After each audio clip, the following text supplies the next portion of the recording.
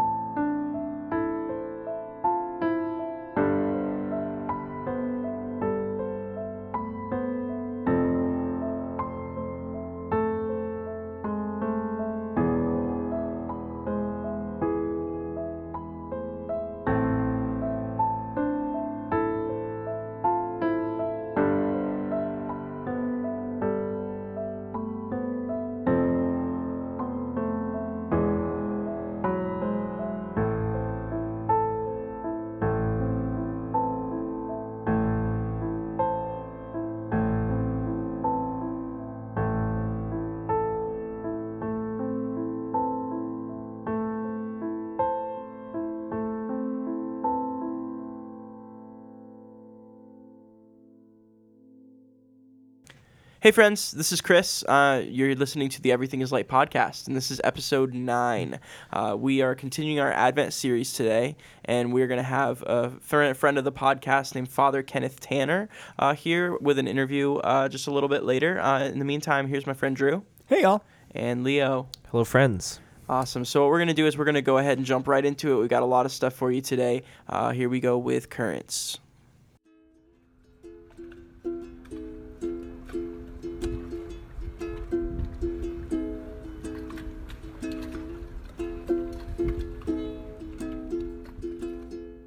Drew, you had a current for us? In 1963, we learned that with great power comes great responsibility.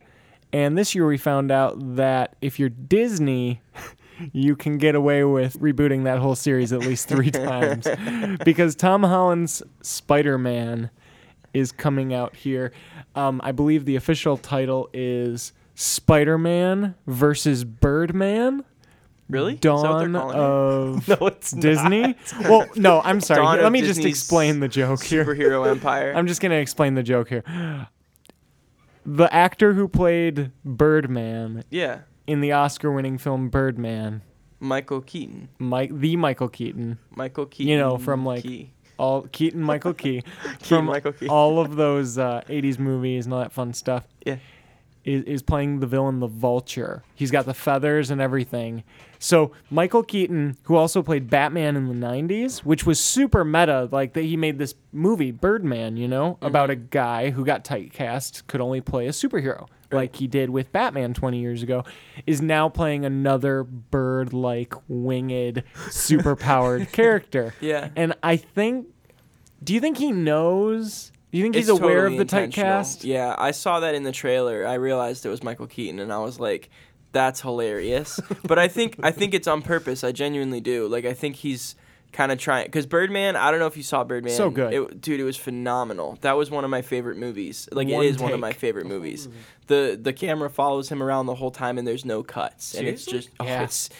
it's unbelievable. Like, I don't understand how they did it. I'm sure they edited it together, because there's no way you can do that entire movie with no yeah. mistakes. But it's like one shot. But it's the whole one shot the entire whole time, no cuts. Wow. It's unreal, and it makes you feel like you're there, and it's crazy.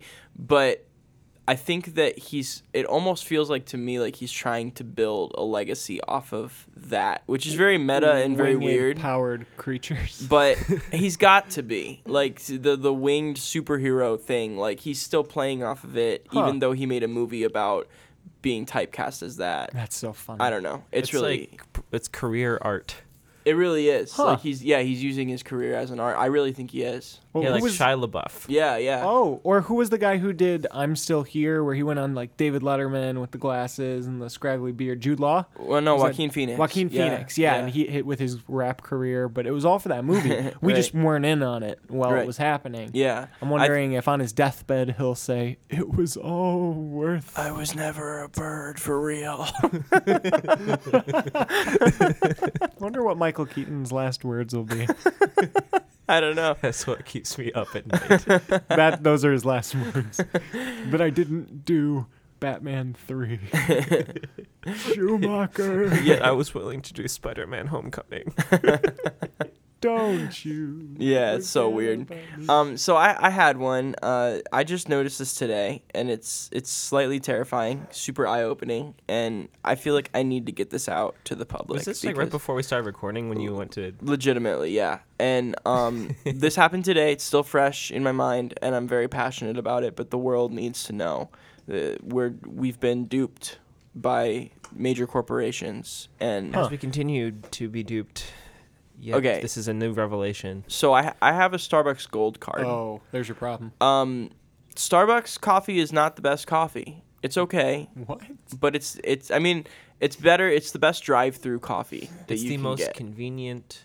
It's the of- best, most convenient coffee, Yes. in my opinion. I will not stop at Big B. I will not stop at when Caribou was a thing. I would never stop at I would Caribou. go to Caribou. I don't get McDonald's coffee. I don't even like Tim Hortons coffee. Starbucks is the best kind of coffee that's drive-through. With that being said, I'm getting way off here. With that being said, I have a Starbucks Gold card, which you have to buy, I think it's 12 drinks within a year to be able to keep your Gold card status. 30.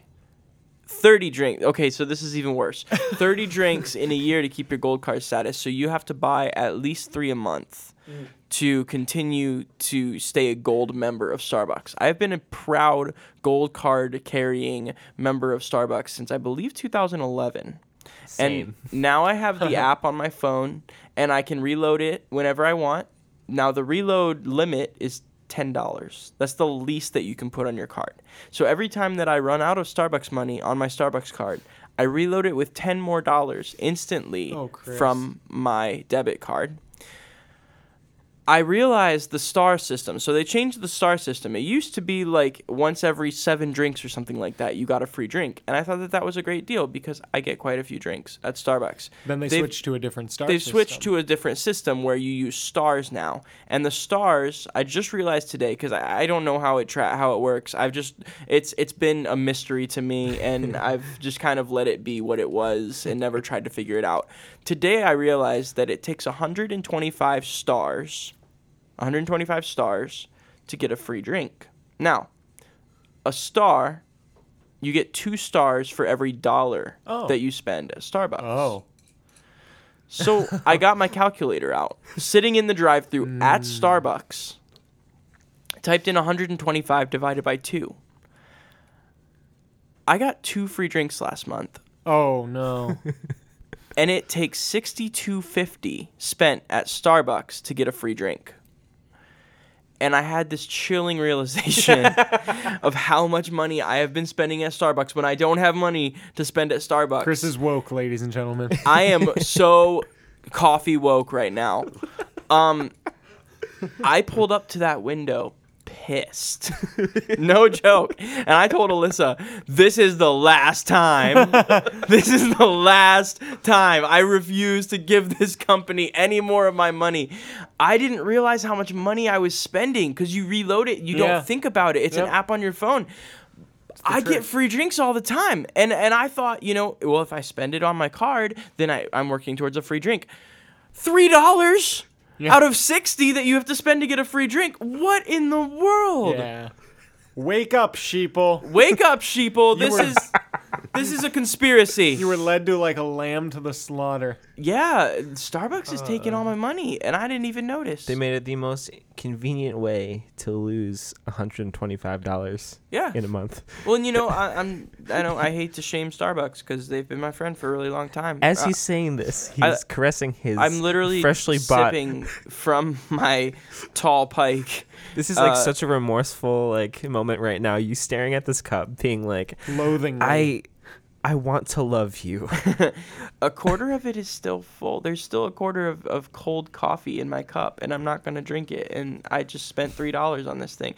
You know what? I'm done wasting money at Starbucks. Now, with that being said, it's still a great place to go and get work done. They've got free Wi-Fi. Yeah. When I have my gold card, I can get a $2 coffee, $2 $15 coffee, and I can refill it all day, and it's awesome. And I love Starbucks, and their playlists are amazing. But I refuse to use my gold card for anything other than that for the rest of my life. We'll hold you to that, and we would like record. all of you in podcast land to also hold him to that. So if you This see is any an official Starbucks boycott. So if you see any Chris Johnson check-ins at Starbucks, we need you to call this crap out. We'll put in the show notes a link to change.org of a petition that we will start to hold Chris accountable. And my fiance Brittany works at the 12 and I'm not going to say the location, but she works at the Starbucks close to where we are right now. Oh. I think the closest Starbucks to where you live. And I could get a free drink from her. You could, but she will also tell me when you are there that I will keep you accountable. Oh, man. Change.org means the president would keep you accountable. I drove through 2 days ago, and Brittany made a pour-over for me. She told me. It was wonderful. Pour-overs at Starbucks? Yeah, that was great. Well. It's really way better than the Pike stuff. But anyway, speaking of change and conspiracy, Leo, you had something for us, huh? It's a great segue. Yeah. Okay, so there's this video that's been circulating on the internet entitled The Advent Conspiracy. Now, I was unaware of this video until about maybe 10 minutes before we started recording this. And watching this, I am sincerely concerned, just in general. Statistics in this video show that as Americans, we spend over $450 billion on Christmas. That's Christmas that we celebrate by buying gifts for our families that they don't necessarily need or would even like. And that's a lot of money being spent and funneled towards just corporations like Starbucks. Yeah. To tie that in. Think about how many Starbucks gift cards you have received for Christmas throughout the years. And all of that money Just funneling back into a system of oppression shame. of people that are addicted to coffee. Anyway, back to the But yeah, but for seriousness, $450 billion being spent on Christmas, while one of the biggest problems, even in our own communities, is a lack of available clean water to drink or use for bathing. Still problems in Flint, still problems all over the world. Statistics show that it would cost the world $20 billion to solve this worldwide problem of lack of clean drinking water and lack of clean usable water. So put that into perspective, $450 billion spent on just Starbucks gift cards and ugly sweaters and socks. I would love socks. That's actually something I need. But note to all of our listeners, really fancy socks. Leo needs fancy socks. So Bombas. Seamless sock. maybe we need to get a sponsorship on here. Anyway. Wink, wink. But with that said, it's money that could be spent, serving people and giving people access to something that is vitally needed to live. And so we'll put on the show notes just a link to that video, more information, stuff that we can do to kind of counteract this this imbalance of using our money towards things that we don't need versus money that we could be using to give people life. Yeah. So the company was called Advent Conspiracy, right? Out of Portland, Oregon. Nice. Yeah. Nice. Yeah, and they've got a cool video. We'll link it all in the show notes, and you can check it out. We would love for you guys, as our listeners, to be a part of this alongside of us, as kind of our Everyone is Light focus for the Advent season. So, yeah. Just one last thing before we go on to the big Advent interview with Father Kenneth Tanner. Man, we had such a good time this weekend at the Advent Liturgy. Yeah, that was Liturgy great. with Charles Porter from Fable Podcast. Yeah, it was phenomenal. Chris spoke a bit, and Leo played some music. I think that in the next week or two, we may even have a clip for you to show you. It was a good time had by all. Yeah. So if you came out, it was good to see you there. If you didn't come out, Yeah, you missed out. But Charlie did a really good job of just like opening his home and making the space Yeah. for this, and it was And just for a good pizza. hangout space. Yeah. Space Lots for of pizza, different various alcohols. It was great. Various pizza halls. various Christmas wrapped candies. Yeah. Ooh, yeah. I had Rolos for the first time. Wow. Whoa. Wow. Pretty phenomenal, huh? Mm-hmm. Well, we're going to take this, and now we are going to go ahead and throw you to our interview with Father Ken Tanner. Hello, we are here with Father Kenneth Tanner to discuss an Advent of joy and the Incarnation this week. It really is a treat having you, Father Ken. Would you mind talking a little bit about yourself? Yeah, I'm glad to be here with you guys. I've known Drew for a little bit. I got to know Leo and Chris recently, and it's been a blessing. I'm the pastor of Holy Redeemer in Rochester Hills, where I've been for 12 years. Before that, I was at Touchstone Magazine in Chicago for 6 years, and in California for 20 before that. I come out of a Pentecostal background. I grew up Pentecostal in the South, and I went to ORU in Tulsa for college, and it was while I was at ORU that I began to read the Church Fathers and to have a deep sense of the Incarnation was what really changed my whole... When I started to understand the Incarnation, it changed my whole view of Christianity, and because I was kind of getting nervous about whether I could be a Christian, and reading the Fathers and coming to understand the Incarnation really radically changed my life, and it eventually, gradually over a 5-year period, changed the way I worshiped and the kinds of experiences that I was having in the kind of churches that I was a part of, and there's a whole story. Yeah. in that too. Sure. Well, it's really great having you. It really is an honor. I mean, anytime we've gotten a chance to come by Holy Redeemer, it really is a treat. Like I wish I'm one of those guys who wishes he could be everywhere at once. Yeah. You know. Yeah. We love having you. And I think you were at our Ash Wednesday service this year, and that was a great night. Such a good night. Pulling up here to Central Church, I noticed that there was a Jimmy John's right in there, a Jimmy John's drive-through right next to the church. You could drive your car out of the church and into the Jimmy John's drive-through. Yeah. And I wondered how anyone on staff here could weigh less than 300 pounds. But anyway, it was just a thought I had driving in, and there's snow everywhere. A lot of centering. That's how prayer and people. control. Yeah, for sure. Self-control, fruit of the spirit. Yes. That's how 'Cause people you look know great. our I church. mean, you look fit. Oh, so. thank you. It's the coat. It's I'm hiding. talking, It's the I'm talking coat. to It's Chris. hiding. Actually, all three of them are very handsome and Just because it's an muscular audio gentlemen. medium, we had to say that. No, it's funny because people know Central Church. We like when we say Central Church is on 12 Mile and we tell them where it is. They go, "No, I don't know." We're like right next to the Jimmy John's. They're like, "Oh yeah. You're the church next to the That's Jimmy the John's." landmark. Across yeah, from that's, Checkers. that's kind of how I we love go. Jimmy John's, but I can't eat there much. Yeah, We understand. We Yeah. had some questions for you with this season that we're in right now. Some of them we had discussed prior. So just feel free to expound on some of these as much as you can, because I know there's just a lot of wisdom we can glean from your perspective. I think Chris had the first question. Yeah, well, like for me, the main thing that came to my mind when we were talking about doing, obviously we're in the Advent season, and we've been talking about incorporating that into what we're doing on the podcast and that sort of thing. For me growing up, I don't know if we've talked about this, but I grew up Southern Baptist. I grew up in Florida, and so growing up with like a very reformed evangelical background, the incarnation I felt like was something that I missed out on a lot, mostly because the way that, you know how it is, especially in those circles, you talk about Christmas like it's like the baby was born to die. And it's almost like they deflect the incarnation right into the crucifixion. Yeah. And I told Drew when we were talking about the incarnation, and we were talking about maybe incorporating that and talking about it and discussing it and whatever, meditating on it with the podcast.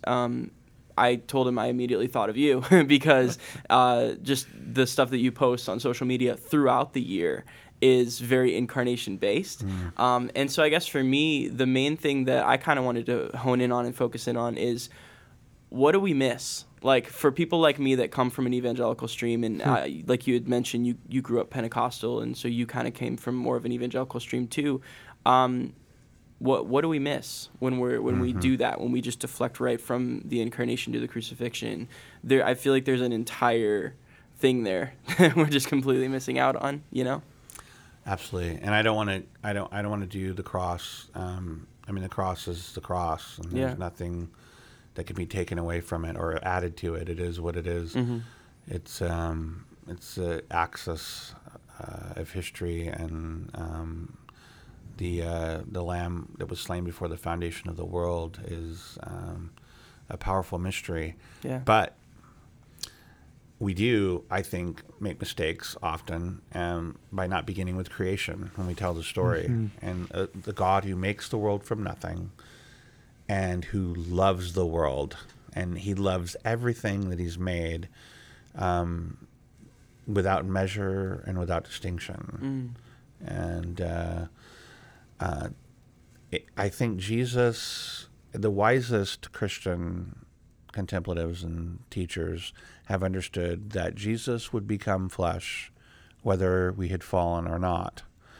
And I think when you get your heart around that, I don't want to say mind, get your heart around that, then it starts to change just the way you think about everything, and how you think about God becoming flesh, and why God becomes flesh.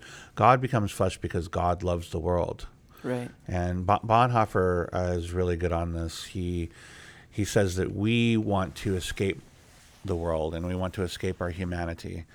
There's a lot of can be sometimes Neoplatonic and Gnostic ideas, particularly I grew up in Pentecostalism, and I love Pentecostalism. I talked to Charles Porter about this, but there has been a tendency to kind of devalue the world and to take all those passages in the New Testament and say the world, and interpret it to mean the material creation.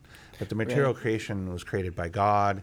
It was made by God, spoken into existence by God. We were handcrafted by God, and he invested everything that he makes. He loves everything that he's made. And he becomes human while we seek to escape the world to some other spiritual realm, escape the material world, escape our existence. And I can understand older folks getting fragile and feeling pain all the time and just wanting that to end. Right. But getting to our just general core, right? We're too often fixated on something else rather than this place, the arena of the world as the arena of salvation, the arena of the world as the arena of creation, this material world and these bodies, in which is what God is coming amongst us to save. Right. And so we're despising our humanity, Bonhoeffer says, and we despise the Gnostics despise the body, but Christianity loves the world. Christianity loves the body, and we want to stay. We want to understand that this is where salvation is occurring, and that's why God came amongst us. He came amongst us to identify with humanity. He could have become anything in creation, Yeah. right? Yeah. But he decides to become human, and so identifies himself with humanity, right? That it's, I think it was Origen who said, there's the stars, the mountains, all of the different things. God chose to become human, and that means that God loves humanity, and if he's become human, if he were not to love humanity, he would be hating himself. Wow. Right. Right? Because there is at least one human being in God now, because God the Son is a human being. He took on flesh not just in that moment, but forever. Yeah. Right? Yeah, yeah. He took the flesh, the fingernails and the fingerprints and the hair and the heart and the lungs, the flesh that he took from Mary that was knit in Mary's womb, Mm-hmm. and that was on the cross, and that Right. descended to the dead, rose again and ascended to the right hand of the Father, and is seated at the right hand of the Father. So there is always one human being that God will be related to, because God the Son is a human being. Right. And so this is the radical identification of God with his creation and Right. with humanity. Right. And Bonhoeffer says that he sides with us against everyone who opposes humanity, even our own hatred of ourselves. Yeah. And so even our own guilt about who we are, or our own rejection of others that we don't like for whatever reason. Sometimes people are horrible, right? Right. But he loves everyone without distinction and identifies with every human being. So when you start to get that picture, then the cross starts to mean something even more beautiful, Yeah. and even more transforming, and even more powerful. Right. That God identifies with us that much, that he's not only becomes flesh, but he's willing to take on the sin of the whole world. Bonhoeffer says that he's standing, and I don't know why I'm talking about Dietrich so much today, but where he says in talking about the passage, Yeah. it's been in lectionary the last couple of weeks. Jesus is standing by the River Jordan, and he's sitting there, and he says, I am not content to be the only perfect human being. I'm going to identify with all my brothers and sisters, take upon the sin of the whole world. Yeah. Not just at the cross, but here in these waters. I'm going to descend into the waters of baptism with John, which was a baptism for the remission of sin. Right. And John's like, what are you doing here? Right. And Jesus says, I'm doing this to fulfill all righteousness. And fulfilling all righteousness was to radically identify with the sin of the whole world and take upon himself the sin of the whole world. Right. And that's what he was doing when he took flesh from Mary. That's what he was doing when he descended into those waters. That's what he's doing when he's on the cross. That's what he's doing when he descends to the dead. Right. Okay. Yeah. No, that's I love that. For me, the thing that always sticks out when I think about the incarnation specifically is that, like, Jesus is crucified, and when he's resurrected, the Bible goes out of its way in every gospel to mention that the scars were there, And Yes. so it was still the same body. It wasn't Yes. some new heavenly thing that can go elsewhere, and Yes. it's not part of humanity. Like, it's the same exact body that he got from Mary. It's the same Yes. thing. Wow. Yes. And when the Bible talks about Jesus' ascension, Transfigured and transformed into something Yeah. different, but not other than the Exactly. body. Okay. That exactly, he, transfigured and transformed in the way Yeah. that God wants to transfigure and transform each Yeah. of us. Yeah. Yeah, and so I think that that's the beautiful thing, because growing up, as I'd mentioned, like, there's an old gospel song that worked its way into our hymnals, I'll fly away, oh glory, I'll fly away. Oh yeah, I love you that know? song, especially when Yeah. those gals on the brother, where art thou? Oh, that was soundtrack phenomenal. So wasn't Gillian it? Welsh. Yeah. Oh, and they go in that different octave. Oh my God, it just blows my mind. Even though the theology is like, what? right. But that's the thing is, like, I remember we used to sing it all the time in my Baptist church growing up, and there were a lot of times where I just thought, wait, why do we want to fly away? Where are we flying away to? Yes. Because if God is coming to be with us, And even if you look at the end of the story and you look at what, Jerusalem, yeah, comes it's down out new of heaven heaven. and a new earth. It's here. the dwelling place. This of is the God with men. destination. Yeah, yeah. So when we're saying I'll fly away, it's escapism. It's not really, Yeah. even though it is a beautiful song, And we can be sympathetic with the notion that this world isn't the world God intended. Oh, And if absolutely. we sing it as "I'll fly away to this world as God intends it," Yeah, then we're good. yeah, Because heaven is only this is where God is. right. And when God comes to inhabit every square inch of terra firma, then heaven will be this Right. earth. Right. And so, yeah. Yeah. But I mean, I just, wow. Growing up I'm Pentecostal. All those songs still have powerful meaning for me because they were sung by people that I love. Yeah.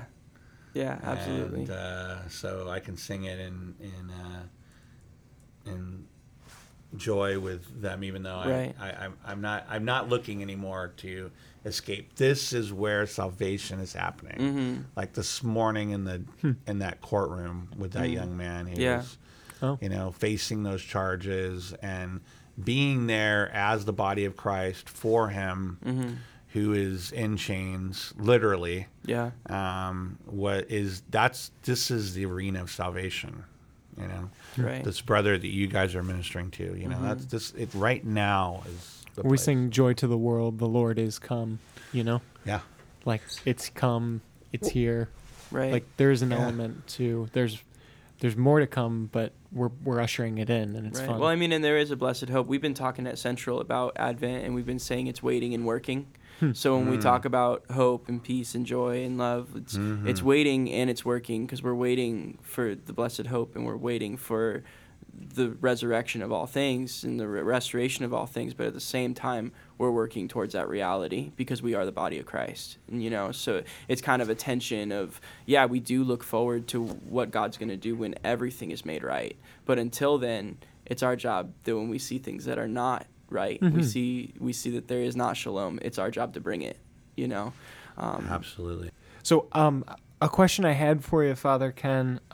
This is just such an interesting time for a lot of people. So many people have different experiences. It's almost like people have different realities that they experience during the holidays.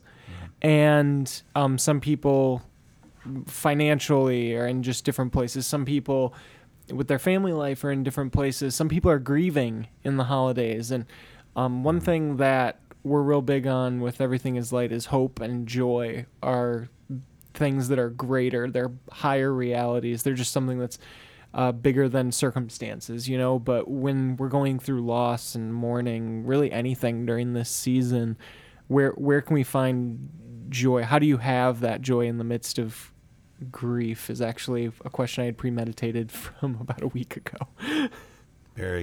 Yes, it's a terrific question. I think what's great about Advent is that it reorients us. It's the beginning of the church year. It's the beginning of the sacred year. It's about ordering our time, not on the agenda of the world, as Paul would say, but on the agenda of the life of Christ among us. So it begins with the anticipation of God's coming again. And I think because Advent helps us to orient ourselves again to the right and proper understanding of time. I think what people have a tendency to do, especially in America and the American church, is when you start talking about God coming back again, it's always this kind of out there future thing that's going to happen, and you got all this predictive thing that goes on, like, when he's coming back and who's in charge of the world, and We have charts. and you Blood get the moons, charts yeah. out and the monsters and and you start trying to interpret Revelation in one hand and the New York Times in the other, and that sort of thing. Right. Oh.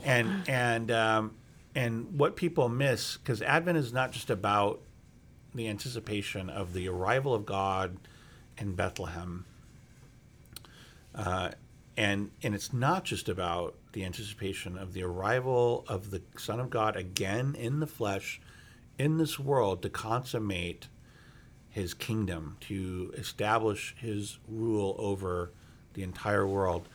But it's also about starting to pay attention to where God is showing up and coming all the time, everywhere, in every moment. So a lot of people will talk about Advent, and they'll talk about, the anticipation of God coming at Christmas and all what Christmas means, which is huge and beautiful, and the end of the world as we know it, and the beginning of the world that God intends. People tend to focus on those poles, and they don't think enough, I think, about having your eyes open and your ears tuned to the arrival of God in the given moment, Right. that you're in. And God's always showing up. I was out to this film with my children on the eve of Thanksgiving. We saw the movie Fantastic Beasts or something. And where to It find is them. the most incredible movie. It has a wonderful protagonist that is so humble. He's like unlike anything I've seen in movies in a long time. We had this wonderful conversation with our kids about it. But I was sitting in my yes, I was sitting in my my driveway, having come back from the film. It was almost 1 o'clock in the morning. Yeah. And the folks at McLaren Pontiac called me and said that a woman had died in the emergency room there, and that the family would like someone to come pray with them, which is something I volunteer for the sheriff's department, and the man who's in charge of all of us is also the spiritual director at McLaren Pontiac, and he was out of town, and when he's out of town, they'll call me. Yeah. And I didn't want to go. I wanted to go to bed. I was tired. Yeah. It was Thanksgiving. I had this whole idea what Thanksgiving was going to be like: Thursday, Friday, Saturday, Sunday. I love Thanksgiving because there's not a lot for clergy to do except enjoy a long weekend and preach on Sunday. Yeah. Whereas Christmas, there's all kinds of stuff, right? And I didn't want to go. And as that voice that you hear sometimes, and it wasn't audible. It's just like inside me that you go now, as always, when you're called, and I'll be there for you when you need me. And so I went in, got dressed, drove over there about 45 minutes, and got into this room. And these people were in such deep poverty. I could tell the children, the grandchildren, they have nothing. And this woman was the center of their existence. She was the one who held them all together. And her husband is devastated. Her children are devastated. The grandchildren don't even know what to do. And she was their wealth. And she's gone unexpectedly, 51. And we started praying the rites out of the Book of Common Prayer for those who passed, and the Holy Spirit walked through the room, and he showed up, and he brought peace, and he brought comfort. And I think that's what Advent does. It reorients us to it reorients us from preoccupation with the future. And even preoccupation with the past, which can be a problem, and orients us to the present moment in which God is always seeking to come, Right. and bring salvation, and bring deliverance, and bring justice, and bring mercy, and bring charity. Yeah. And so it's a good way to start the year, Absolutely. to be oriented again to the coming of God. God comes on the table that he prepares in the presence of our enemies, which he doesn't have. We have enemies, God doesn't. He prepares this table before us in the presence of our enemies, and he comes in bread and wine every week Yeah. in all the places that Christians gather, and we're not paying attention. God shows up in the person who is inconveniently in need. Because that's what he tells us. He actually says, I am present in the Right. prisoner. I am present in the sick. I am present and the destitute. Right. You know, When I was so hungry, you he's fed always me. showing up. So that's what Advent reorients us to, the coming of God. Yes, at the end of the world. Yes, in this beautiful way we're getting ready to celebrate Christmas Eve and for 12 days, because it's too great a mystery. Incarnation is too great a mystery for one day. Right. It's just ridiculous that we roll it up on the 25th. And I've kind of embraced the fact that people start celebrating it November 1st because, hey, it's all good. I mean, it's about God becoming flesh. So Yeah. let's do 2 months of it. I don't care. I That's see. awesome. That's good. But let's celebrate it at least 12 days. Yeah, no, for sure.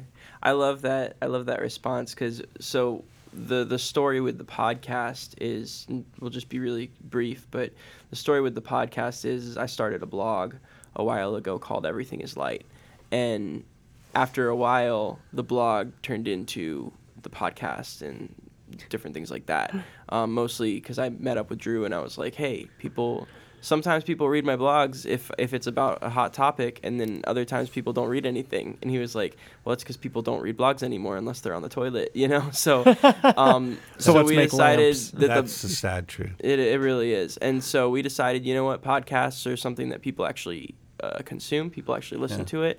And so we kind of decided to kind of change the format. But the whole point of calling it Everything is Light in the first place was this idea that you can find light and hope in God in the most unexpected places. It's a matter of opening your eyes and looking, you know? And so the main idea was to tell stories where people found hope in situations that they didn't expect to find hope, that they found light in situations that they didn't expect to find light, and then they found God where they didn't think God was, you know? And so I love tying that in with Advent and, you know, that God is always coming, you know? It's brilliant. And so to answer Drew, the person who finds himself in the midst of pain and grief, and I lost my mother at Christmas in 2012, and we just lost my father on Friday night, and we're walking through this thing of loss. Yeah. And I think what we want to do is to be okay with the fact that we're in pain and be okay with the fact that we're suffering. In the sense that, that's part of the experience of life, but also as people who do so with hope, not without hope, but with hope, that God is coming, that he is coming to bring peace, and he's coming to bring comfort, and he's coming to embrace us. And I think we want to open our eyes and ears to the ways in which people around us are being Christ to us as well when we're suffering. The body of Christ, we talk a lot about the real presence of Christ in bread and wine, but we ignore the real presence of Christ. The real presence of Christ is in us, in you. Yeah. So in our brothers and sisters in Christ, we're encountering the presence of Jesus. And so God's coming at us so many ways, through the creation, through his body, through the sacraments, and so we're not alone, and God is also with us in our suffering. He's not standing outside the experience of loss. He's not standing outside the experience of pain. He's not standing outside the experience of anxiety or depression. But when God became flesh, he took on everything about what it means to be human. Yes. So he's not a God who's a deist God who's standing outside of time and experience and humanity and just kind of like moving us like chess pieces on a board, or, oh, isn't that interesting what's happening with them over there? He has radically identified himself with our experience Yeah.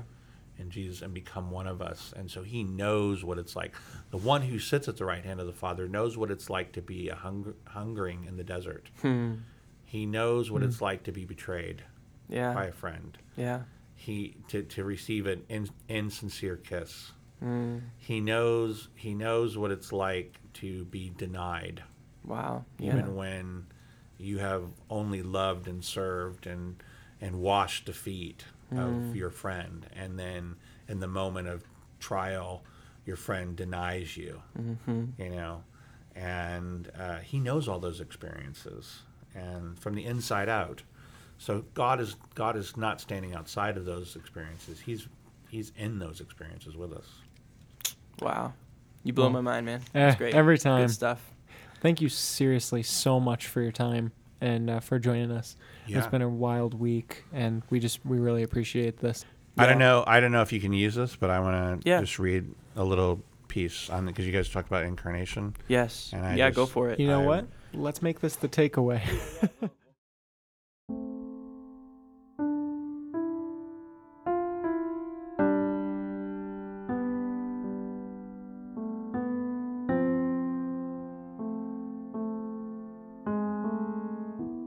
Mary is as baffled and quietly grateful as we are that God chose her, that he sides with humanity permanently against all who oppose us, even our own hatred of ourselves. At the end of a long season of bearing, at the end of a long journey, at the end of a long day, and after excruciating pain, after holding him close to her heart, holding God, she stops bearing God for the first time since she said to Gabriel, "Let it be." She lays his bright flesh in a feed trough, swaddled against the anxiety of leaving her womb, nestled by wool and straw from the cold night sting.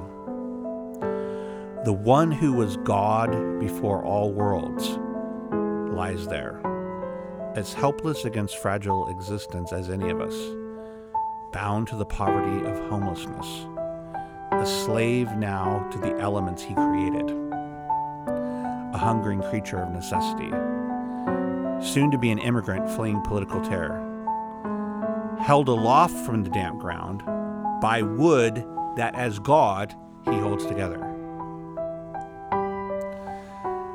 At the dedication of the temple, Solomon said of this tightly wrapped bundle of dust, "The heaven of heavens cannot contain you."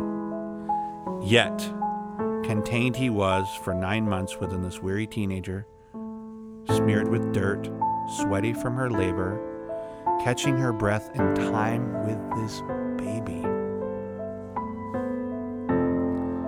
The one who in the beginning breathed the stars into the astonished sky above them. The beginning and end of the Christian revelation of God, of all that Jesus does for us and for our salvation, is this baby, this mother, this manger, this dust, this sweat, and these halting breaths.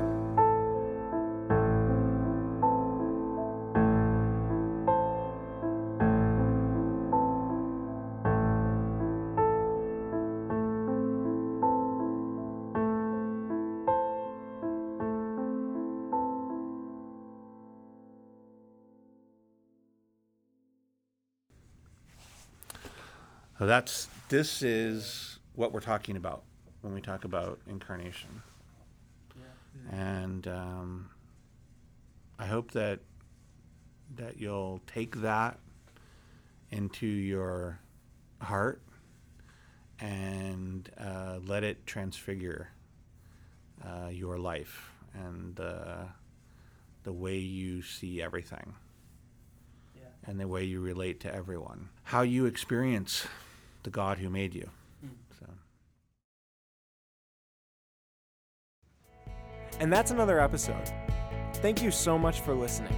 To support us, you can rate or review on iTunes or check out our store at everythingislight.org. We have something real special coming up in the next few weeks where we are doing a listener-supported episode where we want to be able to take your questions and you get to guide where the conversation goes. Please send us any emails, feedback, or ideas for topics, questions even, to contact@everythingislight@gmail.com. We can't wait to hear from you. Be sure to subscribe, and we'll see you next week.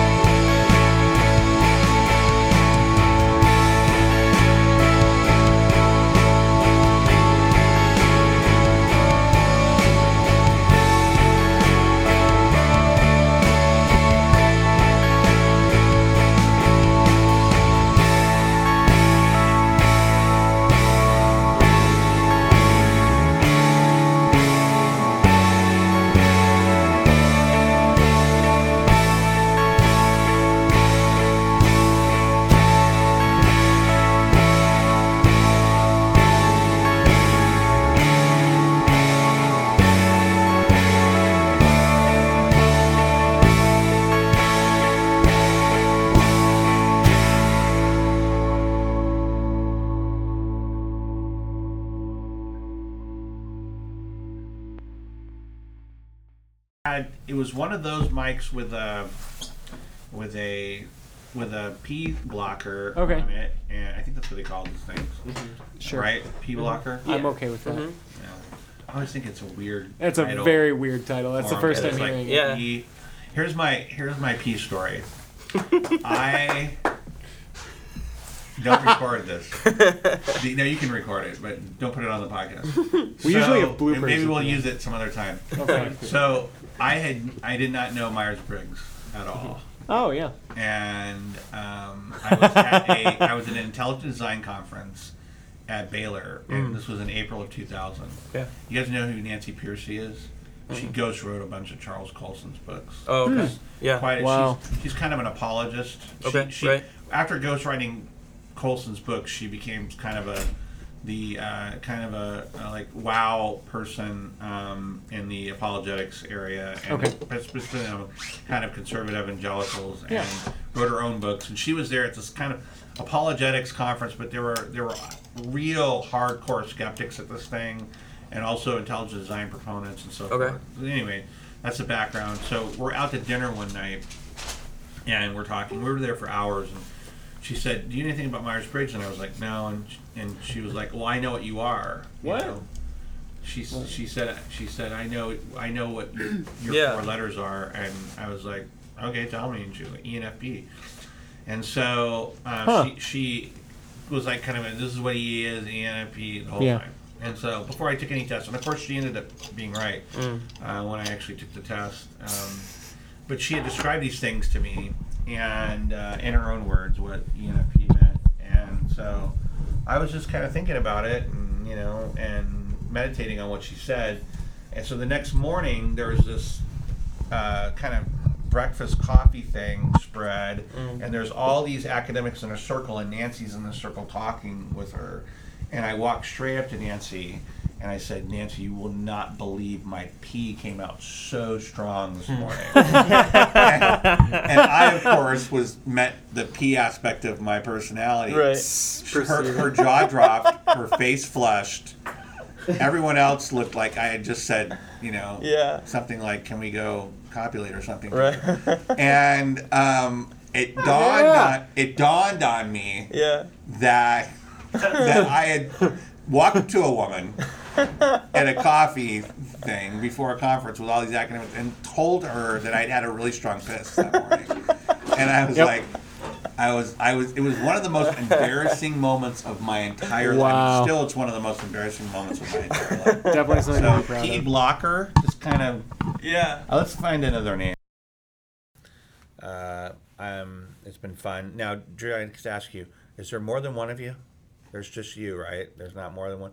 More Because than you one are what? everywhere. I mean, I see pictures of this guy. It's Instagram and Facebook, man. Oh, this guy man. is everywhere. He is everywhere. I do have a question. Yeah. My question is, though, is there a wife for me at Holy Redeemer? That's funny.